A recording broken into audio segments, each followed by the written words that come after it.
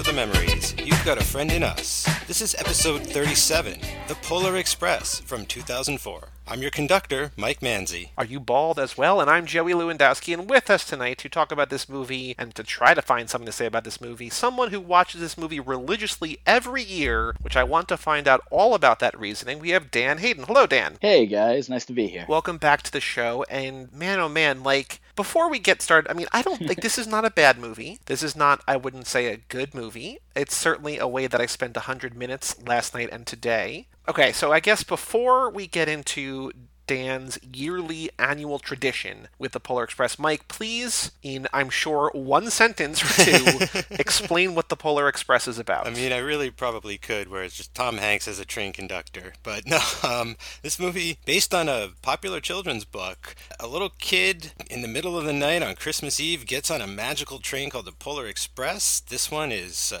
run by Tom Hanks, who is the conductor. Tom Hanks is also a hobo on the top of the train. Tom Hanks is also the father of the son. Tom Hanks is also Santa Claus at the end. Lots of Tom's Hanks in this movie. Yes. So the kid gets on the train. He meets his bunch of other kids. They get to the North Pole. On the way there, it's sort of like a roller coaster ride. I'd imagine this was presented in 3D at the time. They get to the North Pole. They get lost in the sort of labyrinth of presents underneath Santa's workshop, eventually being airlifted into the middle of the giant Christmas tree display presentation, where they are then found by all the thousands of creepy elves that inhabit this horrific magical land, as well as Tom Hanks and maybe 10 or 20 other kids that got chosen from all around the world to be here at this time. Santa shows up. It's a Christmas miracle. Everyone goes back home. The kid wakes up the next day with a completely renewed sense of Christmas spirit. The end. Yeah. I'm going to say right off the bat here, Mike, that I feel like for both this movie and when we did Cage Club, so many years ago, when we did Christmas Carol, whatever the what was the actual name of that? Nicolas Cage. Christmas Carol the movie. Yeah, that's it. Not to be confused with just any other Christmas Carol, but Christmas Carol the movie. I feel like we should have timed both. We should have done this last fall or last December. You know what I mean? But I don't know. It's very weird watching a Christmas movie at the end of springtime. That's for It's sure. weird to watch a Christmas movie, a kid's Christmas movie, at the end of springtime in quarantine. I said to my friend that I was watching this movie, he's like, there's a non-zero chance that you're the only person on the planet right now watching Polar Express. I was like, even though it's on Netflix, you're probably right. Because who's going to this at any time of the year that's not Christmas? But before we diverge any further, I want to know from Dan. Dan, you said, because I'm already almost out of things to say about this movie. Again, not in a bad way. I did not hate this. It's a thing that I saw. But Dan, you said that you watch this movie every year without fail. What is it about this movie that you either like or you find yourself attracted to? So I will say a few things. First of all, I picked this movie every so often when you guys come out with your list of movies that you're going to do podcasts about. I typically will pick movies either that I really like, and occasionally I will look through and I will pick a movie that I think nobody will pick. So that is the first reason why I picked this movie. I picked this movie because I didn't think anybody else would want to have anything to do with it. Very good question. I'm going to look up and see if that's true, but go on. I'm curious. And the second has to do with my wife. A little pretext, my wife is not a huge movie person. She likes movies. She'll watch movies. She'll fall asleep during movies. If she watches a good movie, she knows a good movie. But there's a handful of movies that my wife truly loves and adores. This is my wife's Christmas movie. Okay. If anybody knows what that means, some people have one Christmas movie that's really, really special for them, or particular holiday or time of the year where a movie you have to watch it. This is the movie that my wife has to watch every year around Christmas time. So now, obviously, it's become a movie that I watch every year around Christmas time with her. And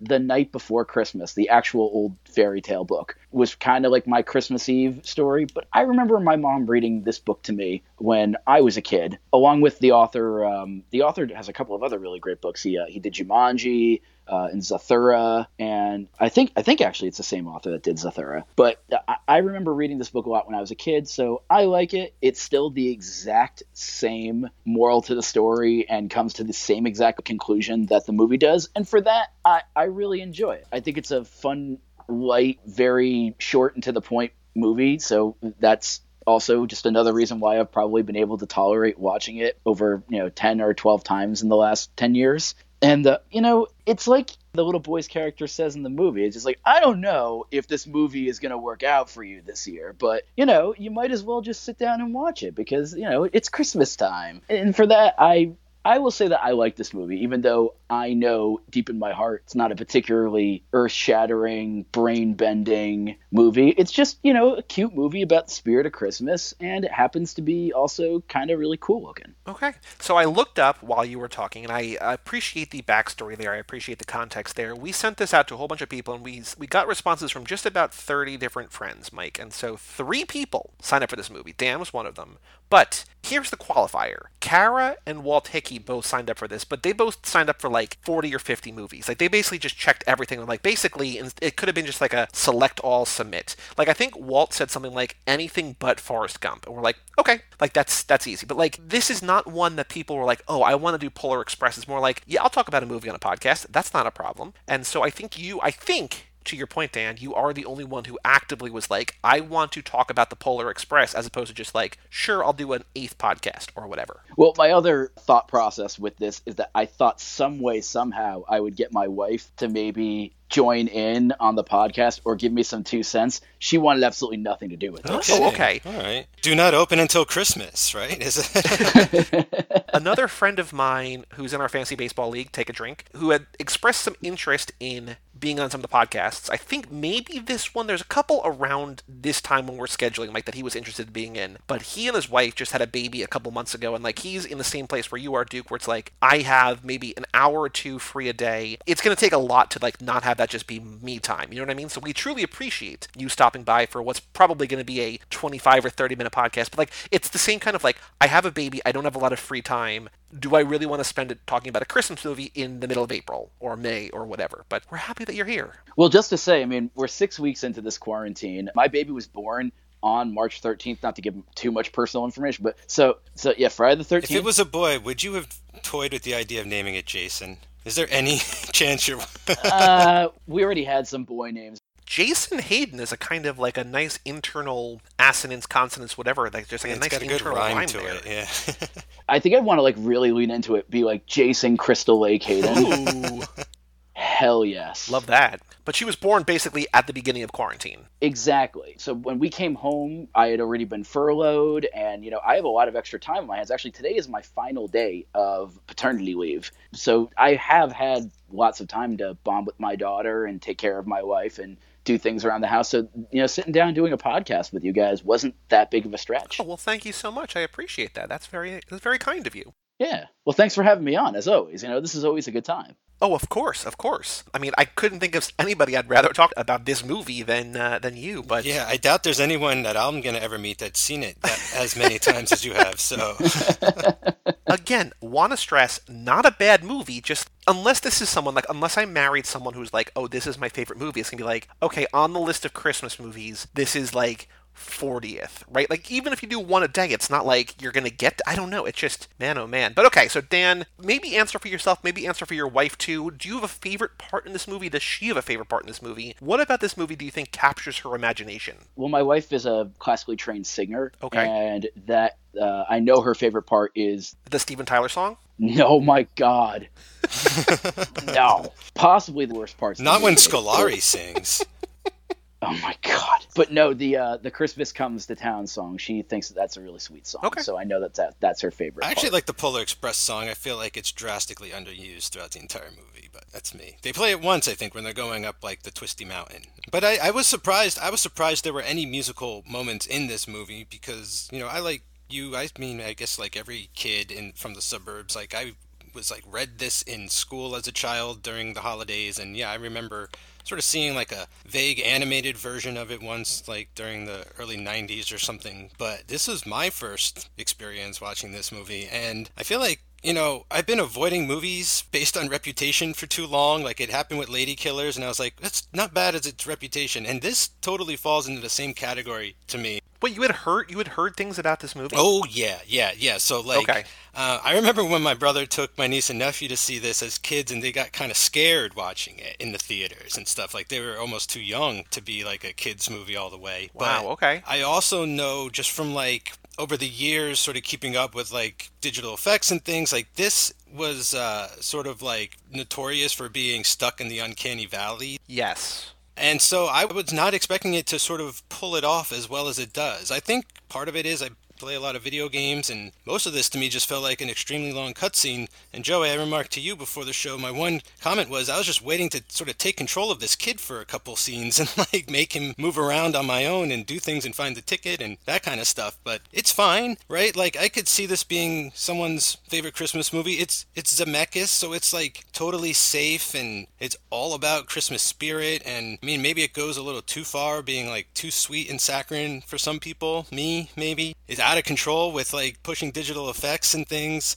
Overall, it's totally fine. Like I was really surprised, but I just finished it going like, yeah, it was all right. I think the big criticism about this movie is the weird uncanny valley, because it looks both good and bad. Again, it's like how I feel about the movie. Like, I can't tell if the effects for 2004 are like, oh, this is incredible, or it's like, oh, this is terrifying. It's not quite, but it's kind of akin to like the first Toy Story, which is 9 years before this, right? Where it's like, oh, this is really crude, but also at the same time, amazing. It's a weird blend. Like, I don't know if I should be impressed or just like, oh, we should just tuck this away in a corner and not watch this again. My last thing about that was just like, for the most part, I didn't understand why it needed to be done like this. Like, I understand why Zemeckis needed to do Beowulf as this way. It's like very much the same sort, or like Avatar with James Cameron. You get your people in your suits and you to turn them into something completely different. But this could have been done with makeup. This could have been done on green screen. Like, there was a way to do this live action that I think would have worked better, you know, and this just kind of, for a moment to me, just felt like, look at the processing power. You know, it just felt like showing off, and I was like really disengaged in those moments. Well, yeah, like what's also weird about this is that they were using like adult mocap for the kids, and it's like, well, like, they wanted like more, I guess, refined actors. Like Scolari is the kid; he's like the Lost Billy kid or whatever. It's like, that's insane to me. After that thing you do, this is the Bosom Buddies, like this is the Bosom Buddies reunion. There's some very strange cast members in this, but yeah, the fact that they use the adult mocap for the children is. It's a little strange. I mean, but you're right. The movie kind of just feels like it was meant to be like a ride at Universal theme park. A good call. And I actually think like the kids look kind of the best, or at least the main kid I get used to real quick. And, you know, they probably put most of their effort behind him because he's on screen in almost every shot. But like every time I'd sort of get used to Hanks as one character, he'd switch up and I feel like I'd have to get used to him all over again. And it did kind of feel like they were wearing sort of like these CGI masks instead of it actually being like skin or something like that. Yeah, there was sort of almost like a doll-like side effect to some of the like face replacement, I guess, that was going on, which made it all look a little like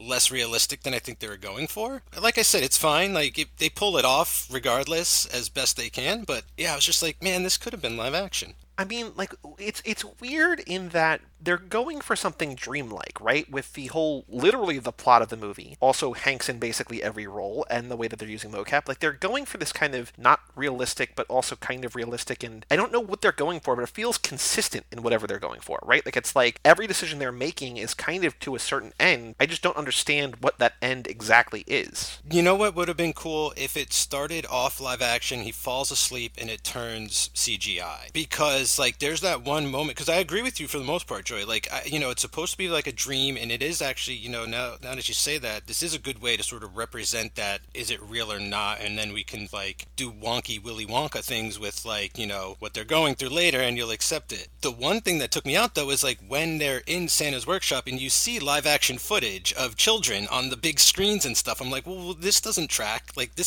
what is this all of a sudden? Like, that felt like sort of like an idea that maybe they had to play with that they just didn't flesh out enough, or, you know, was abandoned, you know, down the line. But that could have been cool, like to sort of like transition at some point between the two. Now, Dan, when you watch this movie, when you and your wife watch this movie, do you notice like the weirdness, or do you just accept this for what it is at the base level? I think maybe a couple years ago, I really analyzed this movie a little bit more, just because at that point I had seen it so many times, and there is a bunch of stuff in this movie that catches me off guard and just a little odd. And then today I actually did not watch the movie to prepare because, like I said, I've seen it so many times. But I went and I looked at a bunch of like casting information, and I looked at a couple of bits of trivia, and I learned even more that I had never really known before. But yeah, the parts of this movie I really, really like are the quiet moments where they kind of, will take the time to study something. Like even like that first scene before the train even shows up and they're sitting in the boys' room, the hero boys' room, which I still don't understand why they didn't just give them a fucking name. Hero boy and hero girl. I was trying to figure out if I liked that any kid can see themselves in the characters, or if it's just weird that, like, to your point, give him a name. Doesn't matter. Yeah, it doesn't. But so that he's sitting in his room and he's thinking about, trying to fall asleep and listening for Santa's sleigh bells. And he gets up, he looks at the newspaper clipping of the mall Santas being on strike, and the picture of him at the department store, which apparently was the department store in the south side of Chicago where the boy's house is supposed to be, which also apparently coincidentally is also where the writer of the book grew up. So he's looking at that article, and he's looking at the issue of the Post, and he pulls out the encyclopedia with the world map. And like, I don't know, those quiet small moments where the movie isn't trying to be like crazy or grandiose or anything like that. I think that's where the movie kind of catches that quiet Christmas pacing, because I like Christmas movies a lot. I don't know why. I do really like them though. And I feel like that quietness to this movie sometimes kind of catches that feeling that, oh, this does feel like Christmas. I think my favorite part of this movie, in terms of this part of the podcast, was I like the end, like when they're at the tree, and I think the sort of the spectacle of it all, because that kind of feels like Christmas too, right? Like I like the Santa as kind of a rock star, sort of, that everybody wants to catch a glimpse of him, or like as the Pope or something. Like there's a kind of like a very religious, almost Christ-like something about him, which I think was interesting. I also like the little details where like the trees at the very North Pole, and so each direction on the compass rose is south. I think that was very clever and cute. I like that part of it, but I think whether it's the small, quiet, contemplative parts like you're saying, Duke, or like the big kind of spectacle of it all, I think to anybody it could kind of feel like any of it could kind of feel like Christmas. The things I really do like about this movie, that probably I remember from the first time I watched this, I was at a IMAX theater in the Palisades Mall, which is no longer an IMAX theater. It's some kind of like escape room thing for kids now. I remember going on like Christmas Eve or Christmas night with my brother and some of his friends. And I remember the moment where they're in the workshop and the alarm bells start going off and the elves are just like, oh yeah, some kid from New Jersey threw gum in his hair, and the entire audience erupted in cheering. So I guess a lot of the people weren't from Nyack at the time, but right over the border in New Jersey. And something about that moment always makes me kind of smile. And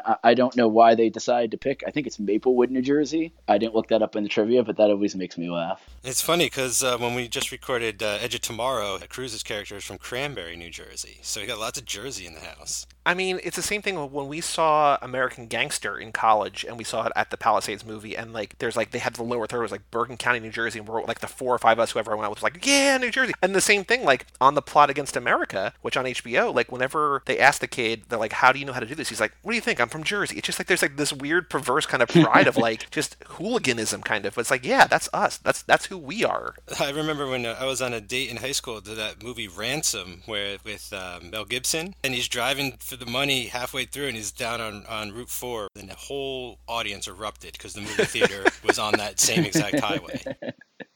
Mike, do you have a favorite part of this movie? Is there something about this that you really liked, or even, dare I say, loved? It's funny. I like what you guys are saying. Like, I think like the quiet moments are nice, but they're few and far between. I like when they're going down the slide. Like, that's the thing. Like, I like all the slide action and the roller coaster action and stuff, but I feel like that's lost now because that was designed to be seen in theaters in 3D. Like, this might just be like one of those types of movies in general where It's like, just loses something at home. See, I think I like the bigger moments more than the smaller moments, maybe because there's more of them, but I really like the roller coaster, and then they go across the ice bridge, even though that makes absolutely no sense, because like, why would the tracks be over water? I don't know, it's confusing, but I don't care, and it's just like lots of fun to watch. So I don't know, maybe all of those big zany super fun slide moments that are in the movie are a lot of fun. Nothing like really beats anything else out. Maybe just like its devotion to like spreading the Christmas cheer, like that's pretty good too. Like it doubles and triples down on all that kind of stuff. So it's not, I can understand this movie like around the holidays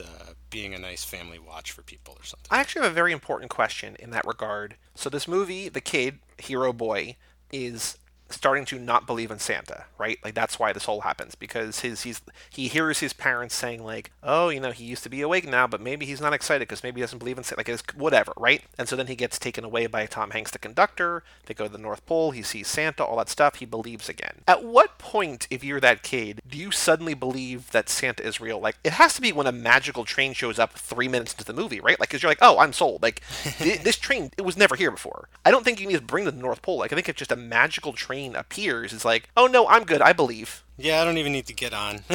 Yeah. Yeah, at what point do you realize that, you've been on, I got to imagine, a train ride from the south side of Chicago to the North Pole? It's going to take several hours, if not days. Yeah, I know that the time stands still. I actually have a point about that I want to bring up later. Bring it up now.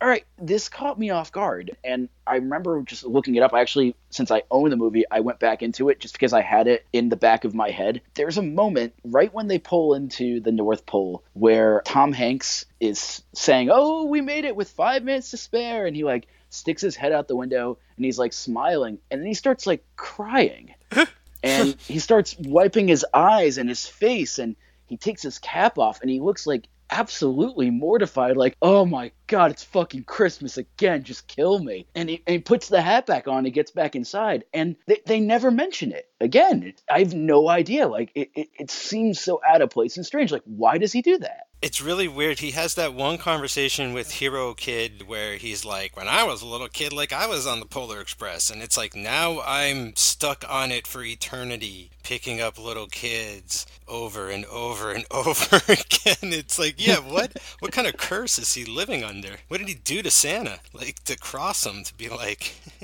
just eternity's conductor. I don't know. He's kind of the train man, right? From Matrix Revolutions. He's like, I'm late. And they just grumpy and like, let's go. Come on. Speaking of Train Man, I think I have a definitive favorite thing about this now. I think Hobo Hanks might be my favorite thing about this. Hobo Hanks is a real weird Hanks, because like when he shows up, I'm like, oh, that's clearly a ghost. And then like it's played to be a reveal that he's a ghost. It's like, no, he's a ghost. Like, how do you not see that he's a ghost from the first time you see him? Like that about it, I think more than its design and his performance is the idea that they think we're supposed to be sort of tricked by this character somehow. And I was just like, Yeah. Well, doesn't Hero Girl say like, oh, an angel maybe saved you when you almost fell off the train? Because Hanks or the conductor is telling a story about falling off the train, just like Hero Kid does, and he's like, oh, maybe it's an angel. I mean, it's pretty clearly a ghost, but maybe. Yeah, he looks more like a ghost to me than an angel, from what I've been, told ever since I was a littler kid than I am. A theory I was very, very briefly reading at some point, not recently, like a long time ago, was that the hobo, it's like a metaphor for a Christmas Carol, and the hobo is the ghost of Christmas past, the conductor is the ghost of Christmas present, and Santa is the ghost of Christmas yet to come. Okay. Which, like, I can kind of see. Maybe that's why he's crying. He's like, I only have 5 minutes to live. It's weird, Duke. Like, I thought they were going to do more shit like that in this. It turned out to be more action-filled than I was expecting. I thought there was just going to be more sort of, not darker moments, but maybe more lessons learned, or maybe more moments or more points to be made about the lesson that he's trying to learn and stuff. But instead it's just like a lot of not jump scares, but like for little kids, like exhilaration kind of stuff. Yeah, I mean, they try to tie all the lessons together by Hanks taking his hole punch and doing all sorts of magic on tickets at the end. But yeah, I mean, it does seem like there was maybe, for a book that's 1,000 and some odd words that I really love and cherish, and obviously they want to stretch into an hour-and-a-half movie, I feel like, again, the movie's fun. I just feel like they might have been able to punch a couple of extra things here and there that would maybe allude to some of the other, just hallmarked, amazing Christmas movies that we have to maybe work with. It just felt like it wanted to be more timeless. Like, it almost felt like at times like a Norman Rockwell painting of Christmas here and there and stuff. Like especially the little poor kid like getting on the train at night and everything from a distance. Like, oof, that's kind of a striking image. So yeah, I was surprised that it kind of didn't do more of that, but So let's talk about the things that don't work. I think we've already talked about the Steven Tyler cameo, which is not good. We've talked about Uncanny Valley. We talked about the kids not having names. Where are the parents at the end on Christmas morning? Because, like, they're in the beginning. Like, they exist. They're there. They're alive. And then at the end, when the kids are opening their presents, it's just the two of them. And it's like, wait a minute. Like, are you either A, opening presents without, I mean, they show up at the end, right? Like, who's that from? Santa, but like, they're opening all their presents without their parents in the room. And I feel like Christmas morning is also, to a certain extent, like, I'm sure, Duke, when your daughter is going to have, like, be aware of, like, what the concept of Christmas is. Like, it's going to mean more to you than it's going to mean to her for a couple of years, where it's like, I get to watch her open things. You know what I mean? Like, it's weird. It's weird. I don't know why they're not there more prevalent. Like, I get it's about the kid, but it's like, where are the parents? Yeah, it's a little odd that they're there in the beginning, and again, if you go by the fact that the narrator is also Tom Hanks, technically Hero Boy turns out to be Tom Hanks. That so technically Tom Hanks is his own dad, right. Which is kind of weird. Well, there's also a theory that like the conductor is like a ghost of his future self that has come back in time to like help his current self. Oh shit! So he told the story. He was talking about himself as a little boy, and oh my god. I guess he's a little boy that grows up to be the dad who grows up to be the conductor. Well, if you remember, if you are looking carefully enough, and I'm sure you saw it on your trivia, Joey, there is a flux capacitor there is. in the engineer's room. Yes, there is. Oh, Robert Zemeckis. I guess since he made Back to the Future, he's allowed to get away with that. Yeah, there's like 1955, I think the movie might take place then or something. Like, there's other Back to the Future references because why not? Is it the train that Emmett L. Brown made in the end of Back to the Future 3? That would be interesting. He sold it to Hanks as the Polar Express. He's like, I gotta get rid of this time machine. The other thing they do that's funny is the little boy grabs the horn and pulls on it and says, I've always wanted to do that. And doesn't Doc Brown does the same thing in Back to the Future Part 3. They should have just named a damn kid Marty. Come on. Is there anything else about the movie that you guys don't like that doesn't work for you? Is there anything, Duke, that your wife doesn't like that she's like, this is my Christmas movie, except I don't like blah? Oh, my wife cannot stand Steven Tyler. Okay, perfect. Yes, we talked about that. Wonderful. I think Good we taste. can all agree Yes. on that. Like, when I saw his name in the credits, because I was looking on the letterbox and I was like, oh, Peter Scolari, that's so cool. Wasn't Buddies back together? Then, like, the next line down, I was like, Steven Tyler? Like, what? Where is that? I'm like, it's got to be a different Steven Tyler. And then I'm like, oh, no, it's Steven Tyler. And he's like, credited as not Rock Elf, but basically Rock Elf. Like, any other thoughts about the movie? There's a couple quick bits of trivia that I have, but... I think I got two small things, maybe. I think I got a thing or two here. So, like I mentioned before, I was really bummed that this is the bosom buddy reunion that we're going to be getting, because like there's no way to even tell it's Scolari, like at least like yeah, Tom's Hanks is running around in different forms and things, and so like I didn't even think he was going to be the kid, but I guess he turned out to be the kid too. That's messed up. So like that was really weird. And then the other thing was there's some stuff with like puppets, the marionette sequence I wish went on a lot. Very but I weird. kind of wish that went on a lot longer. We needed Puppet Hanks to keep going. When we first saw that, I thought that it was Hanks voicing the puppets, which I guess it kind of is, but he's just voicing the marionette, like the puppeteer. Yeah. And I was like, wait, are these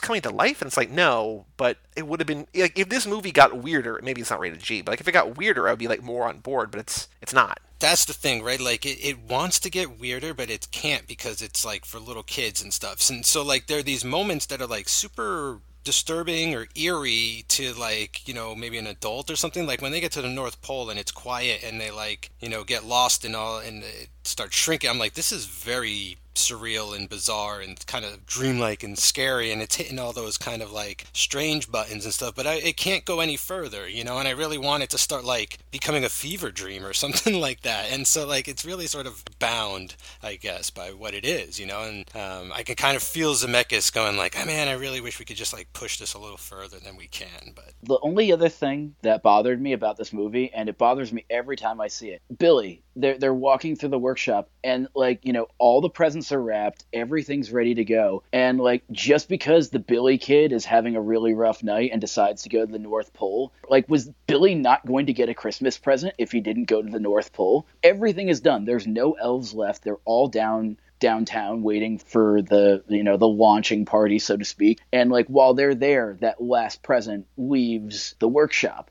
It always bothered me, like, why were they waiting so long to get Billy's last present? Like, did they have cameras on the train and see that, oh man, we always forget this kid, we always constantly crap on this kid, I guess this year we'll send him home with a gift? Yeah, that's a good mystery there. I don't know, but if I had to wager a guess, I would say it was the kid's fault, not anyone else's. not his parents who, maybe were out of work or something, or because he lived on the poor side of town, right? Like, clearly. And at first I thought he had like a bad arm or something, but I guess he was fine. Yeah, Duke, I think it was just like, he decided to take initiative with his life and get on that train. I can tell you that I've got no answers. I do not know. Damn it, I thought you would have some. Okay, so this is the first film, or this movie is listed in the Guinness Book of World Records as the, quote, first all-digital capture film where all acted parts were done in digital capture, which I was then looking on Box Office Mojo to see how well this movie did, and I was like, it did $313 million worldwide. I was like, oh, that's actually pretty good. Did 187 domestic, 126 worldwide. It's like, I wonder what this movie cost. Budget of $165 million. Jeez. Which seems insane for this, but I guess it's all brand new technology, right? Like, they're inventing a new way to do things. Paving the way. Not to mention how much they had to pay Steven Tyler to come on and sing. He's the only one they didn't need to convert into CGI. What's also interesting is that this, from every year from 2005 until 2018, they re-released it to IMAX for like a week or two in December. In 2005, they put it out for a month. 2006, they put it out for 2 months. 2007, they put it out for 2 months. And then I think a week for each of the next like dozen years or so. And pretty much just domestic. In 2010, for some reason, they put it out in 8 markets. But this does seem one that, like, if you wanted to see it on the big screen, it seems like you could have. Not last year, for whatever reason. And then obviously not now because theaters are closed. But and also it's not Christmas time. So there's that. There's another element of that there. Do you think that they patch it every year too? That they upgrade the effects and stuff? Or they pull like a real cat situation? Well, I've heard that they've done that with other movies too, like former X-Men movies and stuff. Like a week or two out, they'll like send a patch and like. I feel like you wouldn't do that because I think that if you're going to see the Polar Express in theaters and you saw it differently, you'd be like, what is this? Like, this is not my Polar Express. I hear you. Yeah. Even if it's better, right? Because it's like a real sort of George Lucas situation. It's like, I don't want it to look better. I want it to look like it looks. Yeah. Yeah, just like, Hobo Hanks shot first. Hobo with a shotgun. Hobo with a shotgun. The film used 3D motion capture techniques to digitally record the actors' physical performances before, quote, skinning them with their animated forms. The children's roles were acted by adults using oversized props to get the movement right. Hoo boy. Do you think Hanks got paid like for multiple roles, or did they just pay him like? I don't know. I hope he got a lot of money. And I will tell you that this is now the 3rd time Hanks and Zemeckis have teamed up. The first one was, which again is just like, that was a movie, Forrest Gump, first Zemeckis-Hanks team up. And also, one of the absolute best Hanks movies that you and I were both pleasantly surprised by, because we just didn't expect much in retrospect, Castaway. So we did Forrest Gump, Castaway, Polar Express, which is a very, very weird trilogy. Super weird. Is it all the same score writer as well? Alvin Silvestri? I will look that up. Let me take a look. Because I know he does almost all of, or a very large amount of Zemeckis movies. So Forrest Gump, composer Alan Silvestri. Castaway, composer Alan Silvestri. Polar Express, composer Alan Silvestri. Okay. Right. You are right. You are correct. He also did, fun fact, Infinity War, Endgame, The First Avengers, Back to the Future, Captain America, The First Avenger, Ready Player One, Back to the Future 2. I know this sounds like it's wildly out of order, but I'm going in terms of letterbox popularity. Back to the Future 3, Predator, Who Framed Roger Rabbit, The Parent Trap, Night at the Museum, Flight, Contact, Stuart Little. Like, this guy has done he works. a wide variety of movies. Yeah. All right. First question. Unless either of you have any notes, any other thoughts? Any other thoughts about the Polar Express? Eddie Deason should play a know-it-all kid in every movie. It was so weird to hear his, like, I can't believe they went with him. Like, he's known from, like, Grease and stuff, but, like, I thought they would get, like, Jaleel White or somebody, like a modern geeky voice. Like, oh, that was jarring.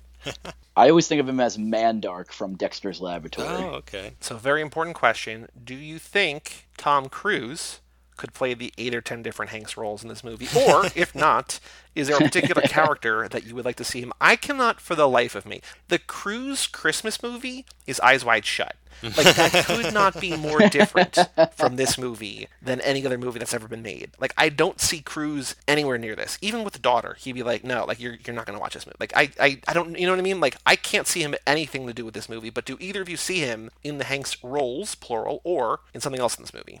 I would see him wanting to do a project like this, being like, the mocap technology, playing everybody. Are you kidding me? Like, that is his, like, egomania. Like, of course he would love to do that. Maybe not a Christmas story, but like I don't know. Like I think I could see it, you I know. also And can't see him in a kids movie. I don't know. I think I could see him doing this for some reason. I don't know. I think maybe just the allure of the technology and stuff, and you know, I think he could pull off every role except for maybe Santa Claus. Like there's just something about Santa Hanks where I'm like, this might be my Santa now. You know, in the Ooh, way really? in the way that like Willem Dafoe's my Jesus from The Last Temptation of Christ, like this might be my Santa. Like just the idea and the image of those of a Hanks and a Santa combined. I'm like, that is like some Brundlefly fusion perfection for me right there. I think my Santa is still Paul F. Tompkins, but that's a totally different Santa.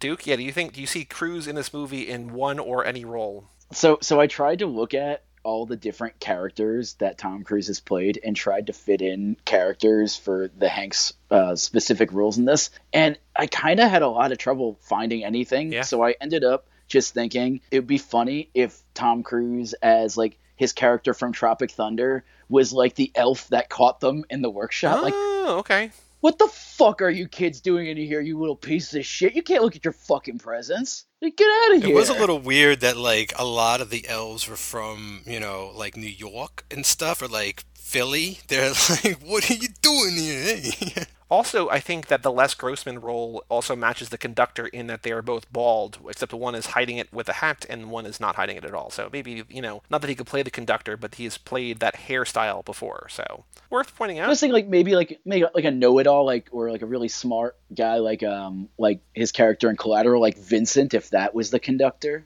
Oh God, that would be terrifying. Terrifying. Okay, I think the answer is yes, because for every reason why Mike and I were not able to connect with this movie. But does this movie continue Tom Hanks' trajectory as America's dad? 100%. Yeah, absolutely. It's almost more of a yes than any other thing that we've done so far. This feels so calculated to be like, I'm going to be in a Christmas movie that is going to be designed to be watched every year, you know, or like to, you know, or is like designed to be enduring and all this kind of stuff, right? Like it's almost like they threw this into a computer and it spit this out. Not just because of the way it looks like it was made with a computer, because Sure. it was, but MovieBot seems to have like made this movie is like part of why I feel like it works. Yeah? Every character he plays in it, except for, I guess the hobo plays the little Scrooge puppet, but like, the cool, like mysterious dad that's, going to help you out even if you fall off the train, or, the conductor that's supposed to get you to wherever you need to be, the solid, like kind of dad thing, or Santa Claus, probably just an immense father figure to most. And of course, actually playing a dad, like, oh, the bell doesn't work. Sorry about that, sport. Did you get any other presents on? Like he plays, like a fatherly figure in every single character that is in this movie. There was one moment that it's such a small moment, but it hit me so hard as like, wow, America's Dad's shining through. And it's at the end when we'll just say like the annoying kid or whatever, like the troublemaker, he wants the first gift from Santa, and like Santa kind of scolds him and like puts him in his place. And then like Hanks just like takes the kid and like puts his hand on his shoulder and like kind of is like, it's all right, man. Like, don't worry about it. People still love you, even if Santa thinks you're a real shit. Like, I was like, that little move though was so supportive. It was crazy. Okay, time for the Tom Hanks Awards, the Woodies. Best film, worst film. Again, don't think it's either. I think it's, again, right down the middle. Best of the worst, most fun, bad film? No. Best Hanks role? Santa? I mean, multiple roles? Mocap Hanks? I'll say Santa plus 8 others. I really wish the marionette was a separate character, because then we would have had like a Woody sort of thing going on, like a dark Woody almost, because isn't Woody, on the show he's a marionette, but in the movie I guess he's just like a doll. But I don't know, I was thinking like dark Woody. Do you think at some point during maybe the pre-production of this, they tried to figure out some way that Disney would let them use, or Pixar would let them use, a Woody doll in this scene? It's funny you say that, Duke, because there's a shot in this of Pinocchio with a broken nose, right? And if I'm not mistaken, Pinocchio was the first full feature-length animated film, and I was wondering if that was like Zemeckis Easter egg saying like, this is a modern animated film, the first of its kind. It's like Maybe. Pinocchio's the past, and like this is Interesting. the future. I like that. Best ensemble? No, because, basically the ensemble is Hanks. So that definitely is best ensemble, since it's all Hanks. Best fight? No. Best dance scene? No. If only he joined into that hot chocolate dance. Hanks, you know?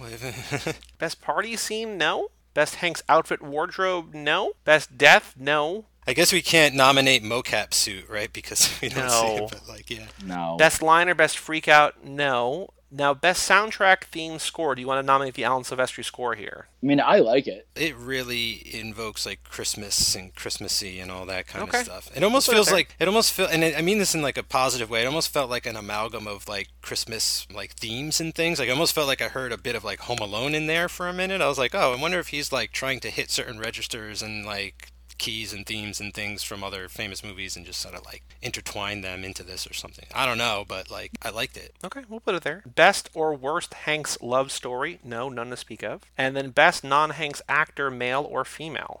No? There aren't really any. So 2 nominees. Best character, role, Santa and 8 others. And best soundtrack theme score. So, okay. All right. Cool. Well, Mike, today, as this comes out, also today is Mission Impossible Rogue Nation. Now that we're both podcasts are weekly, we got 2 right now. Polar Express and Rogue Nation next week on this very show. Hoo boy. We are beginning Literary Hanks, and we've got the first Dan Brown, which is actually the second Dan Brown. We've got Da Vinci Code. Yeesh. God help you. 2.5 hours, so I hope we enjoyed the respite of long Hanks movies, because next week we are back on that grind. And also next week, though, Mike, we've got Jack Reacher Never Go Back, so All right. at least, 1 of 2 next week. Even if it's not great, it'll be, It'll balance it out. yes. But hoo boy. Still just, eyes on the prize, and the prize is Cloud Atlas, so just keep looking ahead. The true. All right, Duke, thank you so much for joining us. Is there anywhere on the internet that if people want to find more of you, they can find more of you? Or if not, that's fine too. If you're interested in seeing cute cat pictures and now cute baby pictures, you can find me on Instagram at DannyDukes25. Very, very cool. And tell your wife thank you for the expert opinion vis-a-vis you, but also, we don't get it, but, thank you. Thank you guys so much. Stay safe, stay healthy, and Merry Christmas. Merry Christmas. Merry Christmas. Indeed. For all things Hanks for the Memories, you can go to cageclub.me, facebook.com/cageclub, or at cageclubpod on Twitter and Instagram. Email us, hanks@cageclub.me. Like I said, come back next week for the Da Vinci Code and for Rogue Nation over on the Cruise Club feed. Check out all 27 shows at cageclub.me or wherever you get podcasts, and just send us a note and say hi. I'm Joey Lewandowski. And I'm Mike Manzi. And that was Dan the Duke Hayden. We'll see you next time right here on Hanks for the Memories.